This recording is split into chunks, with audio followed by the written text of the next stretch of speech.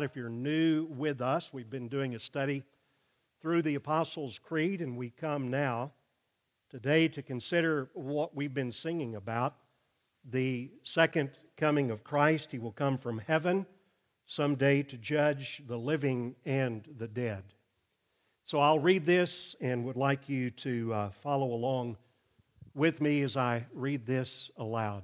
Now, on second thought, it's up there. Read along with me. As he sat on the Mount of Olives, the disciples came to him privately, saying, "Tell us, what will be the sign of your coming and of the close of the age?"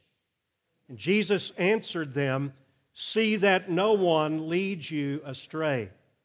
But concerning that day and hour, no one knows, not even the angels of heaven, nor the Son, but the Father only. Therefore, stay awake, for you do not know on what day your Lord is coming. Therefore, you must also be ready, for the Son of Man is coming at an hour you do not expect. But the day of the Lord will come like a thief, and then the heavens will pass away with a roar. The heavenly bodies will be burned up and dissolved, and the earth and the works that are done on it will be exposed. Since all these things are thus to be dissolved, what sort of people ought you to be in lives of holiness and godliness?" Father, again, we come to you in prayer.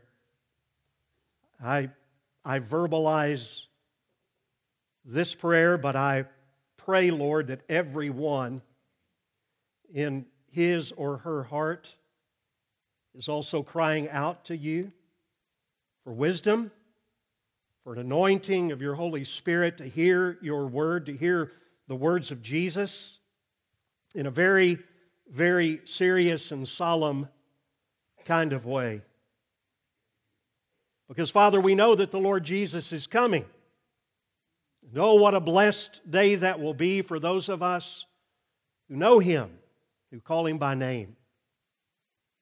But that day will be something else for those who have rejected Him throughout the world.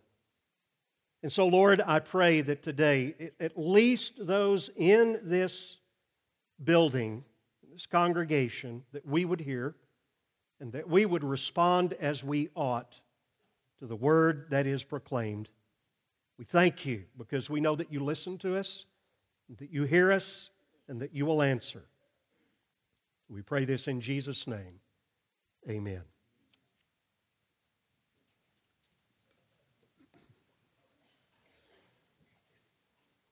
I love meeting new people in the church, and this morning we had a packed house over in the house for Membership Matters. One of the things we did was to go around and to introduce ourselves, and I was thinking about conversation. When you first meet someone, what are the normal kinds of questions that you ask? Well, obviously, if you're meeting someone for the first time, you would probably ask his or her name. And then you might ask, as often I do in church, or we ask it over there, where are you from? And then we probably would make a statement like, tell me about your family, and you can go on and on. I looked online for good starter questions, had everything from tell me about the last good meal that you had, tell me about your worst haircut. Now, probably if you're brand new, I'm not going to ask that. I don't expect you to ask that of me. I've got a horror story about that, and some of you remember.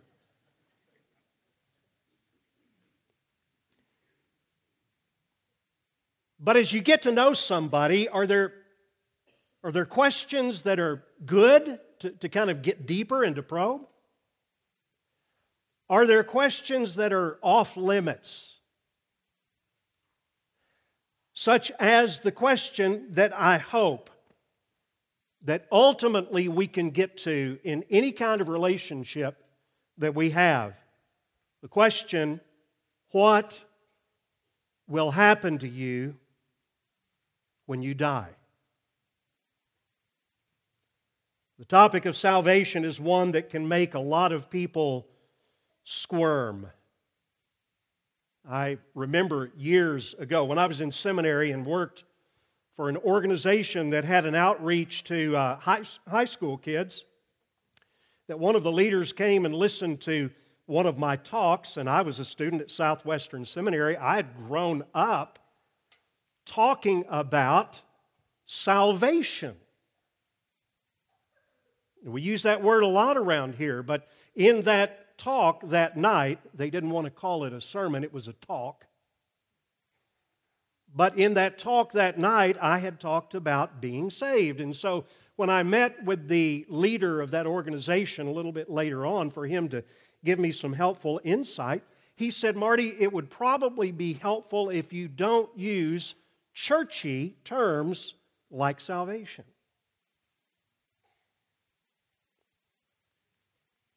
But I began to think to myself, if you believe the Bible, and if you believe in Jesus, and if you know the story, there's a grand story. There are a lot of stories in the Bible, and all of them are good. But there is a grand, what you might call a meta-narrative that runs throughout the length of the Bible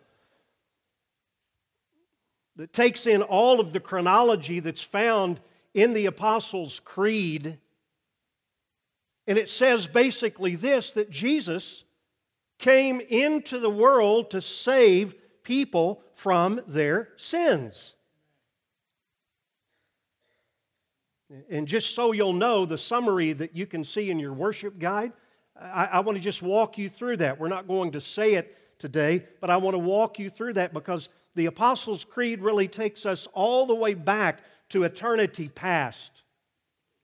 And then in time, we affirm with each other, we confess that we believe in God, the Father Almighty, who is the creator and maker of heaven and earth. And then we move on.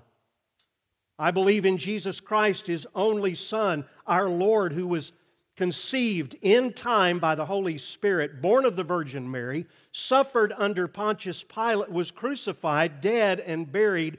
He descended to the dead. Now, all of this, you get the picture, is all in the past. We talked about descending to the dead several weeks ago. He went to the place of the dead. The third day, He rose again from the dead. He ascended into heaven. Now, watch this, because that's still in the past. That's something that He did.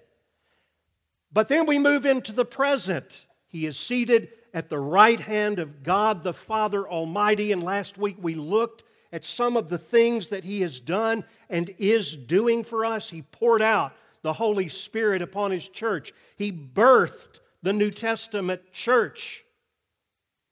He's our intercessor. He's our advocate right now before God the Father. But then today we leap into something that is yet future, and that I've labored with all week, and I labored with this morning because, and Jan and I even talked about it on the way, how can we get our arms around the reality that there is an event that is future?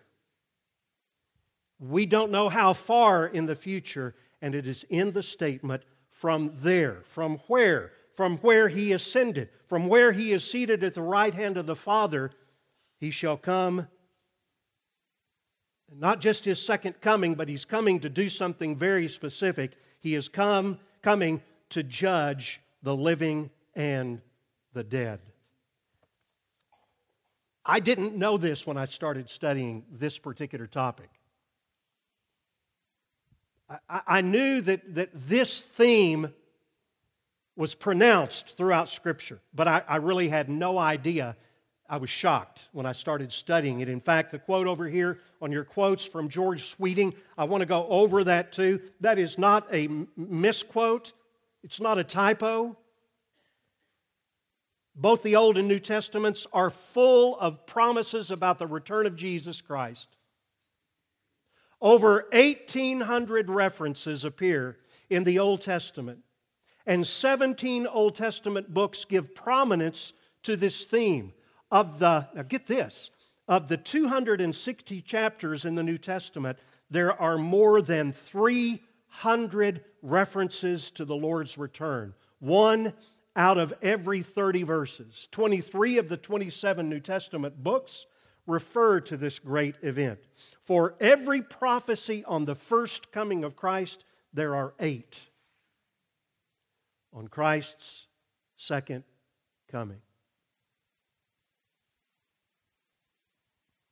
Now, if something is mentioned, listen to this, if something is mentioned once in the authoritative Word of God, and we need to listen to it and get it, how much more do we need to listen to something that has such prominence in terms of the emphasis? This was, as you saw a few moments ago, and you'll see this in a few more minutes, a vital part of Jesus' teaching. Did you get that? Jesus was teaching there in Matthew 24. And what was his basic message to us? And the whole thing of the coming of Christ. What was his basic message? Be ready. Be prepared, like the old Boy Scout motto, but much more so. Be prepared. Be on the alert. Live in light of his coming to judge the living and the dead. Now, by living in the dead, we'll find that this is a biblical phrase. It simply means that when Jesus comes, there will be people living on the earth. They will be judged. But there will be many, many people who have already died, and they will be raised to be judged too. In other words, no one escapes his coming judgment, even if you don't believe in it.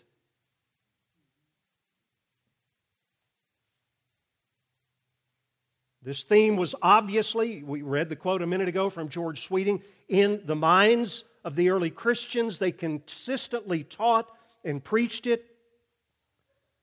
Now, I want you to listen to some of the preaching of the apostles, and I had 4 pages of notes this morning. And I knew that I wouldn't get through all of them. I had to pare this down. So what I'm giving you is only representative, but I chose these several passages of Scripture out of the preaching of the New Testament apostles to show you how prominent this was in their minds. Here's the first one. Now, what's prominent to me about this is the first sermon in the New Testament. In terms of the church, the birthing of the church, the book of Acts. This is Peter, right out of the chute. Now, get a picture of this too. He's preaching to Jews. What really speaks to me as you see some of these others is that every ethnic group, every person needs to hear this. Here was part of Peter's sermons. Now, here, I'm going to read this, but I want you to emote, not out loud necessarily. I want you to do it internally. But I want you to get a feel from reading, when I read through these, do you get a feeling of woe or do you get a feeling of wow? Okay? For you personally. And maybe you would be emoting for others as well. But I want you to really get into these passages. So here is Peter preaching on the day of Pentecost, and he says this: the sun shall be turned to darkness and the moon to blood before the day of the Lord comes. How you feeling so far? The great and magnificent day. Repent, therefore, and turn again, that your sins may be blotted out, Again, how are you feeling? Now, let's go on. That times of refreshing may come from the presence of the Lord, and that He may send the Christ appointed for you. Do you see how that in the same couple of verses, the same basic structure paragraph of the preaching of the second coming of Christ, there is both a sense of woe and there is a sense of wow. And I'm going to say this in a minute. I'll give you a preview. It all depends on your relationship with God through Christ. This is later on. Peter's making a transition. He's preaching to Cornelius, who's a Gentile. So he's stepping out of the preaching he'd done before was to Jews, but he does not change the message. He commanded us, he said to Cornelius and his family, to preach to the people and to testify that He is the one, Jesus, appointed by God to be the judge of the living and the dead. How do you feel about that?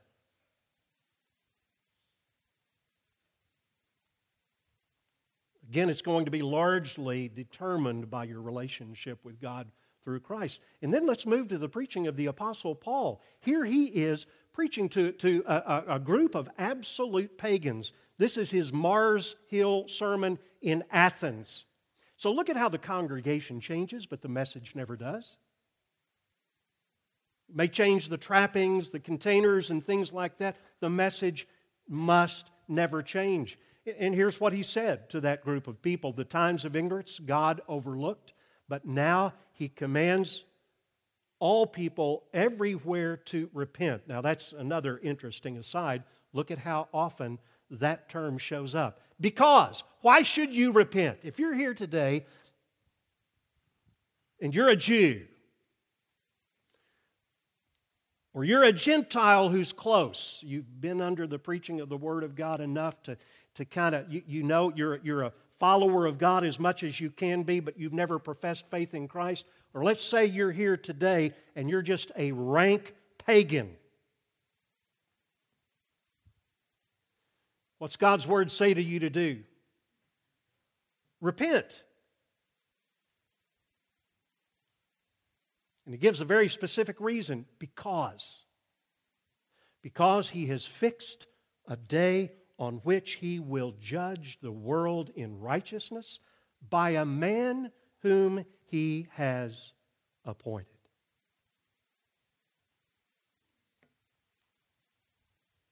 So Jesus and the apostles all affirm that Jesus will return literally and bodily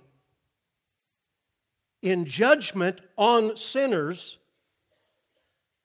That's the woe, okay?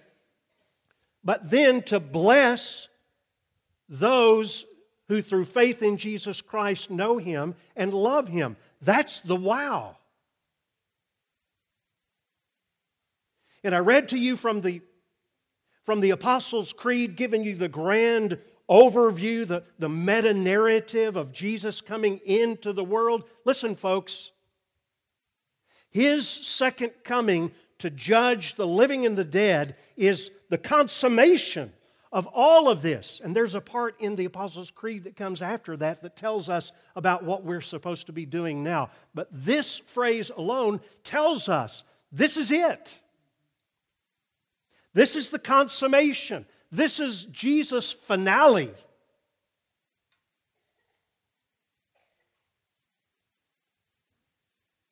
You remember in our studies when Jesus came the first time, He came as Savior and Redeemer, but He came as a humble baby, a lowly infant. History hardly even remembers Him or noticed this Messiah wrapped in swaddling clothes. The first announcement was to lowly shepherds. When He came the first time, He came in rank, utter humility. But when He comes from where He is now, seated at the right hand of God, things are going to be very different.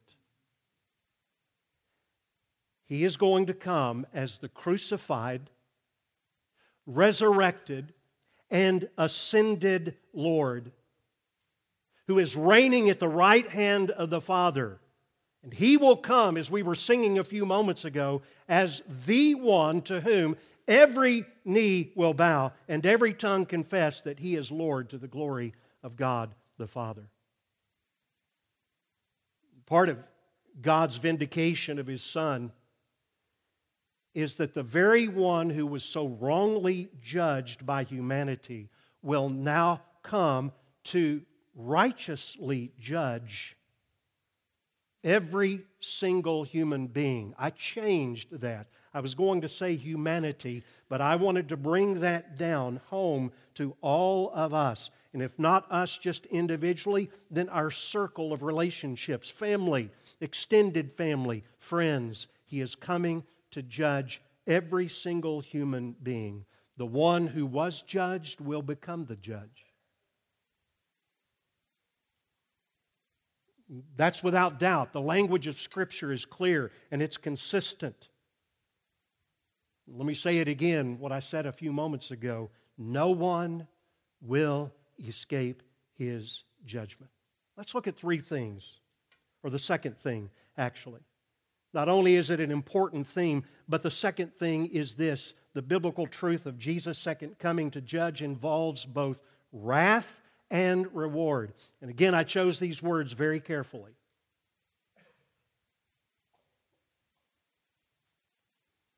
Try to bring it down personally as much as I can. I know this is a sermon. It's a monologue. It's me talking and you listening.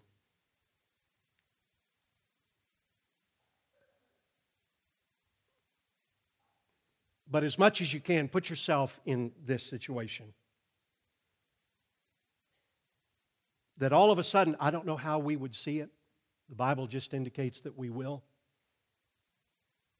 I was looking up at the evening sky last night and thinking about this. But the skies will be split apart. Now, imagine that happened in 3 minutes. Okay? I don't know how we would see it. Maybe the building would be split apart. Do you think that would get your attention? Another earthquake? No. Much greater than an earthquake. But the sky will split. 3 minutes. Just imagine that Jesus were to return during this service. Everyone here this morning. Some of you thinking that you had a lot of time. I'm talking to Christians as well as non-Christians. A lot of time to get things right. You know you need to. You're not working for your salvation, but you know you just need to do some things in light of the second coming of the Lord. I think a lot of you would be relieved that He would find you here worshiping. I hope that many of you would be relieved when He came back because He can read your mind.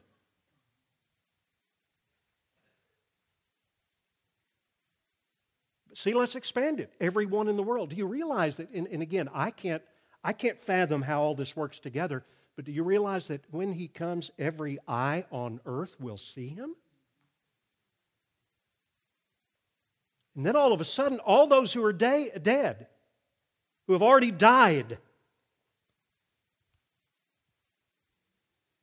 they'll be raised.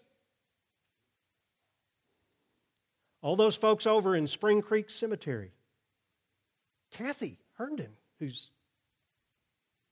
just been buried there, raised. Everybody. I said it before, no one escapes this. And it says in the Bible, here's what's going to happen. All of us, all of mankind, every individual who has ever lived will be raised, and they will give an account to the one who is to judge the living and the dead.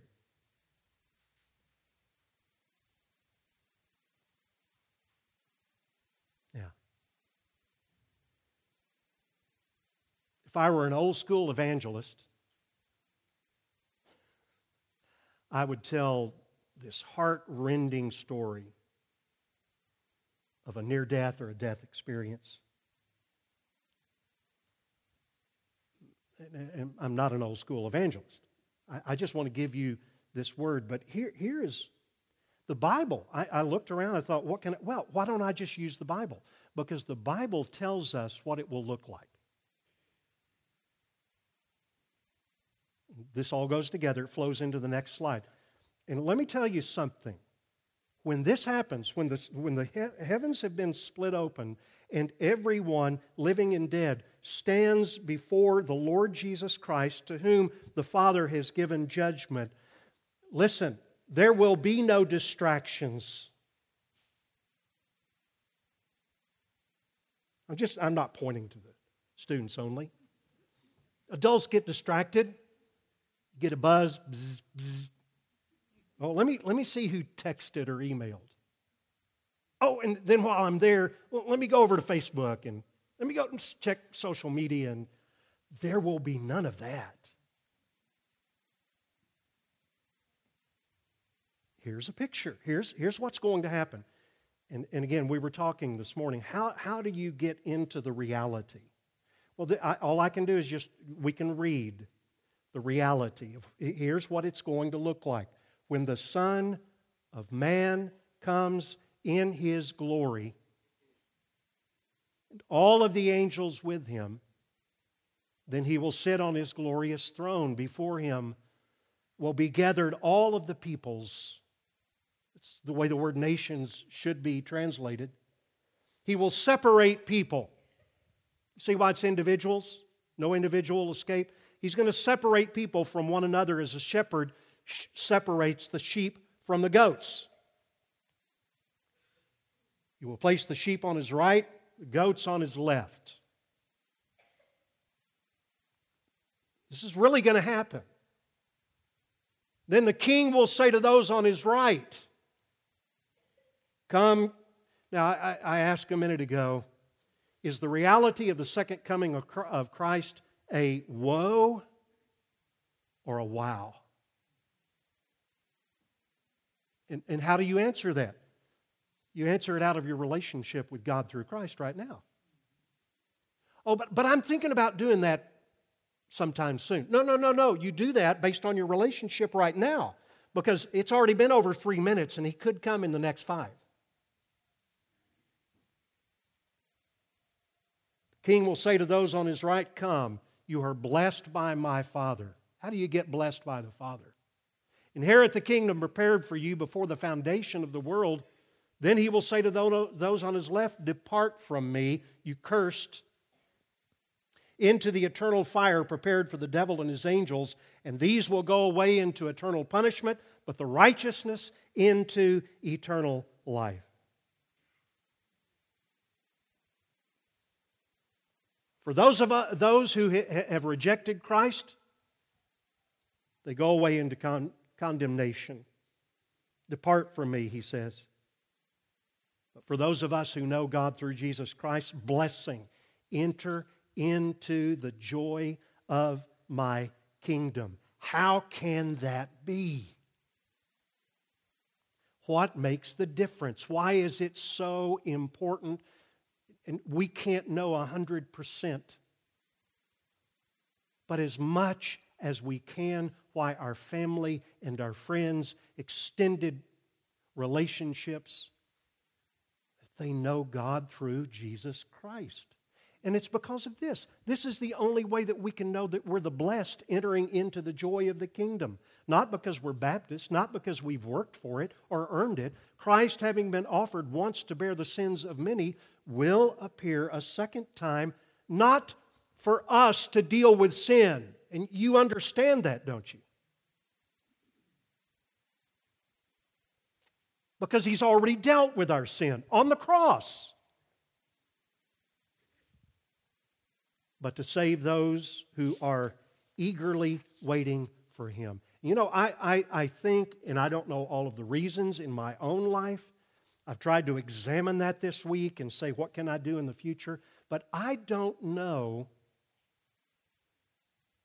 a lot of Christians who they just talk about it. They're eagerly. Now, I'll tell you this. When I visit someone who is older or is approaching death and they know it, and apart from a miracle, they are going to meet God, they do talk about it. It's a blessed hope to them. They're eager for the return of Jesus. They would just as soon he come back right now instead of waiting to go be with Him. Here's another thing that we need to understand about the judgment of Christ, and I wonder if this robs our joy sometimes. I don't know. I think for me it's distraction. A lot of us are just distracted with living, don't you think? And so that's why we need the correctives. That's why we say that the Apostles' Creed gives us some of these essentials, these correctives to pull us back, to bring us back. But we need to understand something about Christ's judgment.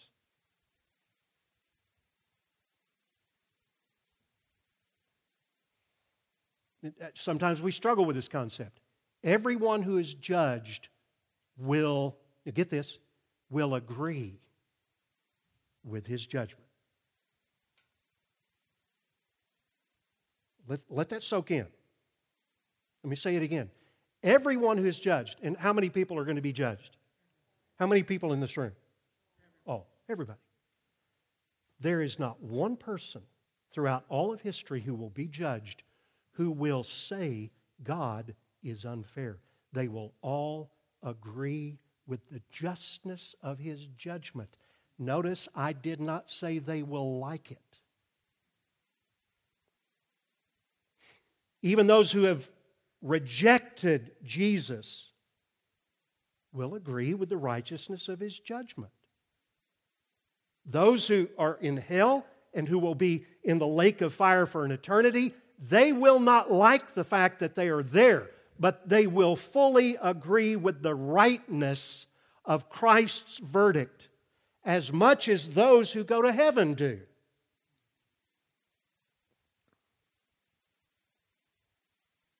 The veil will be pulled back from them and they will see it.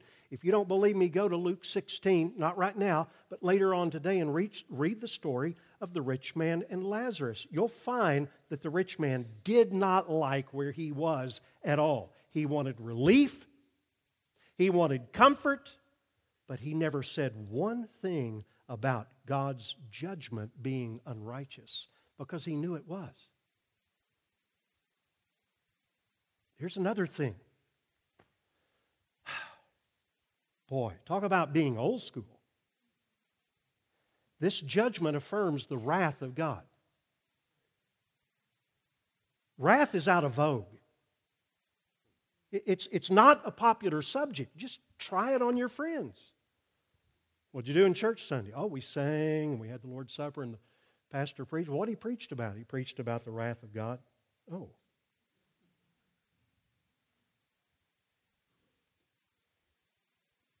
But if you flinch from talking about the wrath of God, then you and I cannot talk about the love of God because they're both taught in the Bible.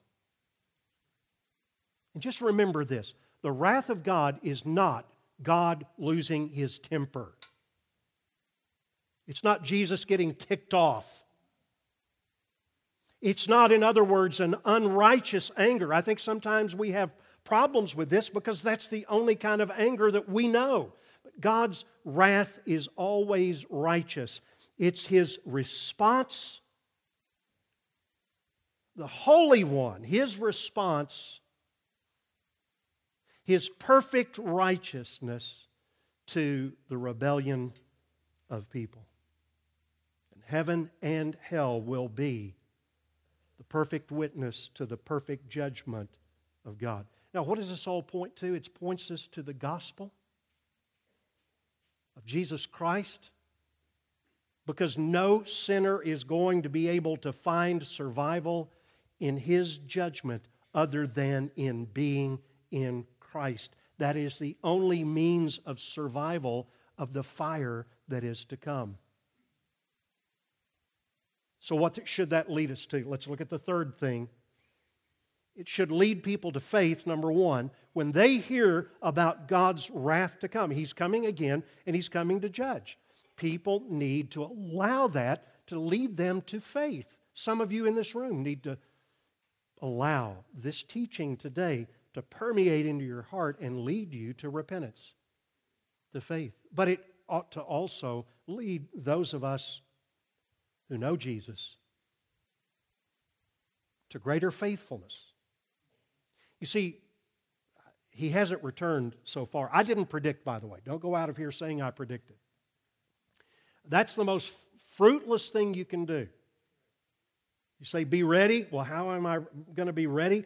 Well, I'll try to figure out when He's coming back. Don't do that. There have been so many who have tried to do that, and they've failed every time. So that's not the right response. We don't know when Jesus will return, but we know how He will return in judgment.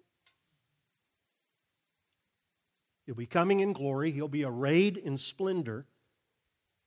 As I said a few moments ago, from horizon to horizon, from the setting of the sun to its rising, whatever else you want to use in that, the entire cosmos will see the instantaneous display of the glory of the Lord Jesus. So in light of that reality, what are we supposed to do today, folks? Be ready. If you don't know Jesus, how do you get ready? Repent.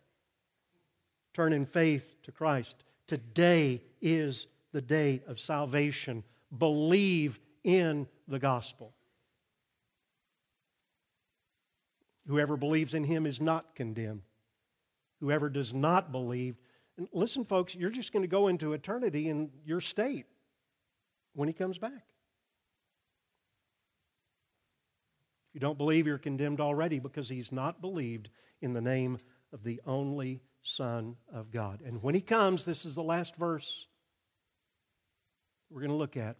For all must appear, this is for Christians, before the bema seat of Christ, the judgment seat of Christ, so that each one may receive what is due for what he has done in the body, whether good or evil. Let me just say this, and let it be an encouragement. I really want this message to change us. And you can fall into the ditch in one of two ways: that I can work and gain approval before God in terms of my salvation. That's wrong. That's not what Paul is saying here. But he is calling Christians to a growth in holiness. Whatever that looks like for you, Jesus is coming. Be ready. What can I do to make sure that when He comes and He judges me, not for my sins, they've already been judged on the cross, but for my works done after that in the body, whether they are good or evil?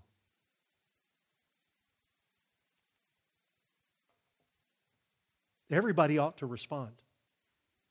Lost person, repent and come to Christ.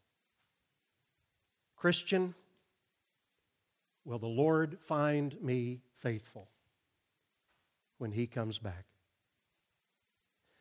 Father, I am glad to be able to declare, to preach first to myself and then to others the glorious gospel of Jesus Christ. And oh, how we hunger. The more those of us who know You understand this, we are eager for Your return. And we would say with the Scriptures, even so, Lord, come quickly. So, Father, I pray in the name of Jesus that if there is even one here today who has not repented and turned by faith to Christ, that he or she would do so. And those of us who know You now, as we partake of the Lord's Supper together, that we would renew our lives to You in the process of sanctification, because You have saved us. Thank You now for the elements, the pictures of the body in the blood of Jesus that we will gladly take in to remind ourselves of the glorious gospel of Jesus Christ. We thank you for that, Lord. In the name of Jesus, amen.